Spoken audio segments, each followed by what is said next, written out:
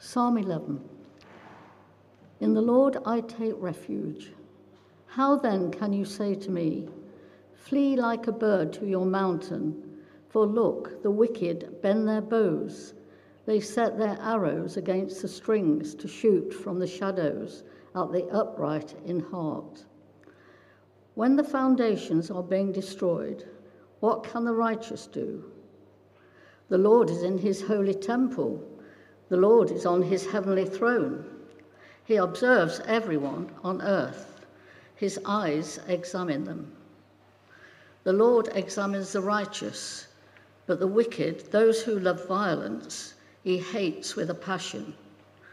On the wicked he will rain fiery coals of burning sulfur. A scorching wind will be their lot. For the Lord is righteous. He loves justice. The upright will see his face.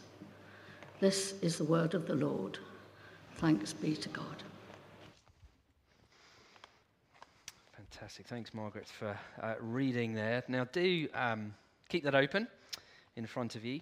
Or if you haven't got it open, turn to it. It's on page 548. It's always helpful to have the Bible open as we look at it together. Now, many of you may know, my wife Joanna is from California. In fact, she's there at the moment with four of our kids, still enjoying the summer. And she lives in a place called Petaluma, which is just north of San Francisco. And if you know do you remember your geography classes at school? There was a big earthquake in San Francisco in 1989. And it killed around 67 people, and there's over $5 billion worth of damage caused, which back then was probably an awful lot. And several years ago, when we were visiting Joe's family in Petaluma, one night we were woken up by the sound of all the plates and the glasses in the downstairs of the house just shaking and rattling, and we were in an earthquake, and it was a proper one. And I got up out of bed, sort of not quite know what's going on. But the weirdest feeling of all, the sensation I had, was that the house kind of swayed like this under your feet. And it probably didn't last very long, but it seemed like it lasted for eternity. And during that quake, the foundations of the house, the foundations of the earth shook. And in some places, probably near the center of the earthquake, crumbled. I was in California a few weeks ago, had to come back early, and we visited this place. Sorry, I'm going to forget to do this, aren't I? We visited this place where there's an earthquake fault. So there is a massive fracture in the ground, and it's actually caused by kind of magma coming up to the surface and splitting the earth apart, and that goes, several feet deep. You don't want to fall into that. And it's striking seeing something like that when you see the earth, being ripped apart. That the earth itself, that seems so solid, can shake. Well, that is what David is experiencing in Psalm 11. Not an earthquake, not a volcanic eruption, but the very fabric of society that he lives in, the foundations upon which it was built, are being ripped apart. It was a year ago now that the Taliban took over Afghanistan. And some really horrible scenes, if you remember. And people were fleeing for their lives. And, the very fabric of that society, what had kind of been built up over the previous years, was being ripped apart again. A society where education was slowly become available to boys and girls, disappearing again. You can't really imagine that kind of thing here, can you? Peace crumbling. War within the UK. Sussex taking on Leicester. Not just at cricket. All those things that underpin our society, like the rule of law and justice and equality and human rights, gone and destroyed. Imagine that happening? Well, that's what's going on in Psalm 11. It's what David faces. If you look at verse 3, when the foundations are being destroyed, the customs, the laws, the way of life that David lives in is being destroyed. And people, probably well-wishers who care for David, are saying, David, you should get out of here. You should flee. That's why he asks that sort of rhetorical question. How then can you say to me, flee like a bird to the mountain? The wicked, verse 2, you read, are trying to destroy society. They're preparing to attack. They bend their bows. They set their arrows on the strings, ready to bring down. And so the question is, at the end of verse 3, what can the righteous do? What can believers like David do? The temptation would be for David to leave. Crisis of faith, what on earth's going on? Depart, run and don't look back. That would be the temptation. In fact, people were suggesting that's his best option. As everything in his life is falling apart, what does he do? Where do his thoughts go to? Where does his trust lie? What are the foundations upon which he builds his life? Well, in the middle of chaos and fear, this very simple point, the Lord is his foundation. And there's two reasons why the Lord is David's foundation. First is this, that God reigns from heaven. You see that in verse 4. The Lord is in his holy temple. The Lord is on his heavenly throne.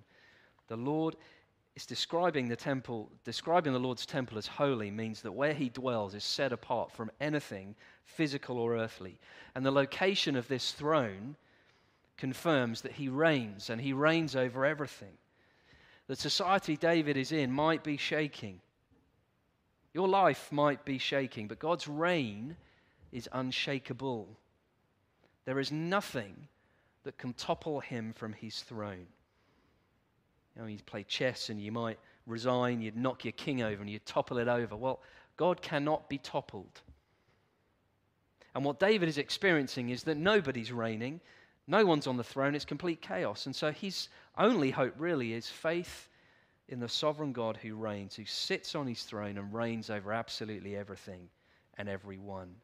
And even though David might not be able to see that with his eyes, that is the truth that he knows. We'd say that the Queen reigns, don't we? She rules this land. We might not see it, might not feel it, but she does. Second reason David trusts the Lord, and the Lord is his foundation, is that God sees everyone and everything. Look at verse 4. He observes everyone on earth, his eyes examine them. God is aware of every single detail of human life. Now, it's a bit early for Christmas songs, I know, but we'll soon start counting down sleep. So someone said it's never early for Christmas songs. It's definitely too early for this one, but you'll know this song, I'm sure. Santa Claus is coming to town. He's making a list. He's checking it twice. He's going to find out who's naughty or nice. Santa Claus is coming to town. He sees you when you're sleeping. He knows when you're awake. He knows if you've been bad or good, so be good for goodness sakes. You better watch out. Now, actually, when you step back and look at that song, it's quite creepy. This strange old bearded guy in the sky who we don't know much about is watching you. He's waiting for you to mess up and scale your life on whether you've been good or bad. So watch it. But having the Lord of the universe watching us and knowing everything is not creepy, is not scary, but is reassuring. We can breathe. You go to bed knowing that he holds the universe in his hands. He knows how you're feeling right now.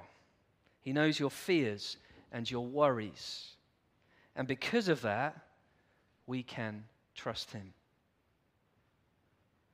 And because God is aware of every detail, David says, you can see it in verse 5, that he's aware of what the righteous do. That's those who are right with God. He's aware as well of what the wicked do. Verse 5, where he says, the Lord examines the righteous. That means God proves the faith of those who follow him. David's faith and trust of God is being tested through this situation he's facing.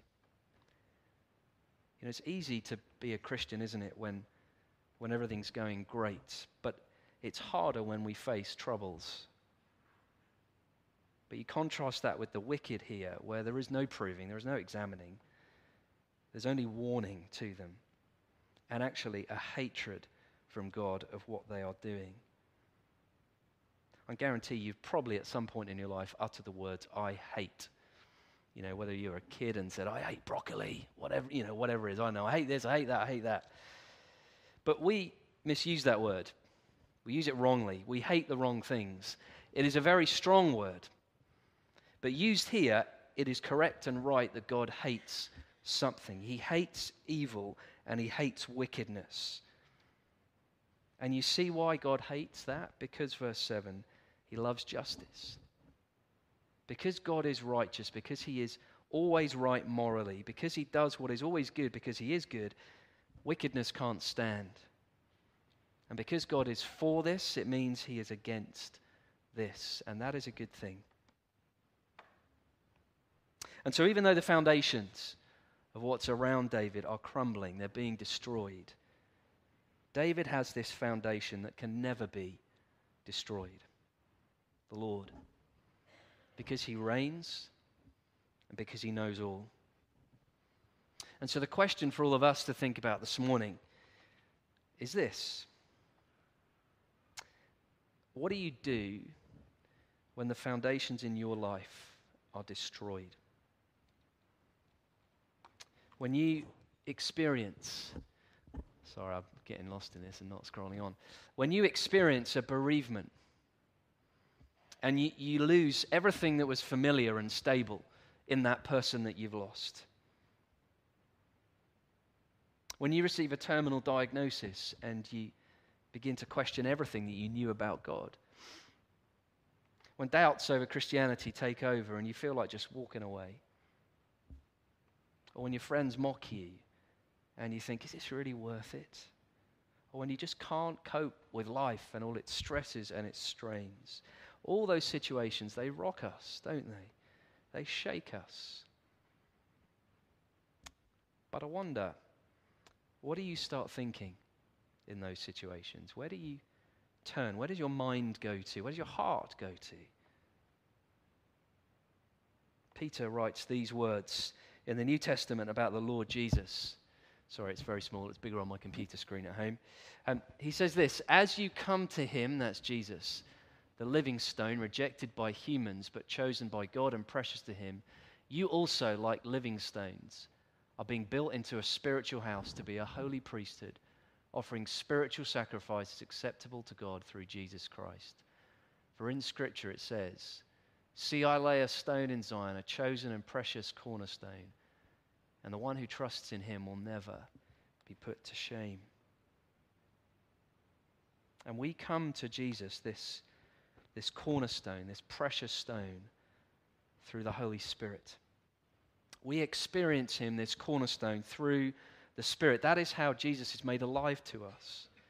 And so when you feel that your foundations are crumbling, Jesus reaches out into our lives and he puts his big old arm around you. He says, come here.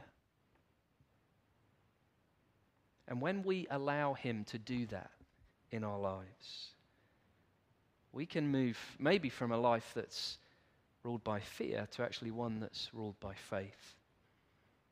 You know, in Psalm 11, those people were trying to get David to leave. They were fearful. They were fearful for him. And I bet David was very tempted to leave. But if that was done out of a fear and not a faith, then that would be wrong.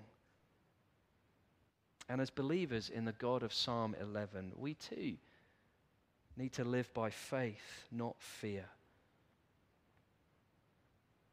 And so I wonder, when you make decisions in your life, big ones, small ones, whatever they might be, what runs through your mind? Is it based on fear? What could go wrong? What might happen? Are you gripped by fear? Because actually, if you are, you can miss out on so much in life, so much of what God might have in store for us. I was thinking this week, risk, when we talk about risk, it's usually a negative thing, isn't it? Holy. But how often do you think of taking a risk as a positive thing? The positive outcomes that might come about. Yeah, you might have, for example, fear over sharing your faith. It's scary. And you might tell yourself all these things that will stop you from doing it. But living by faith would think, I'm not going to think of the negative things. I'm going to think of all the positive things if I take this step. And so in our lives, we need to live by faith, not fear. Faith in the God of Psalm 11. We need to be gripped by the ruler of the universe, who's firmly in charge and knows every detail of your life. And that's really the strongest foundation that you can have. Well, let me pray. Father, we give you thanks for the message of this psalm, for you, that you reign, that you rule. You rule the world, but you also rule our lives, every fine detail. And I pray today that if we are fearful, you'd help us instead be gripped more by you as a person, and in turn transform those fears. Please help us by the power of your Spirit to live with you as our chief foundation. For we ask this in Jesus' name. Amen.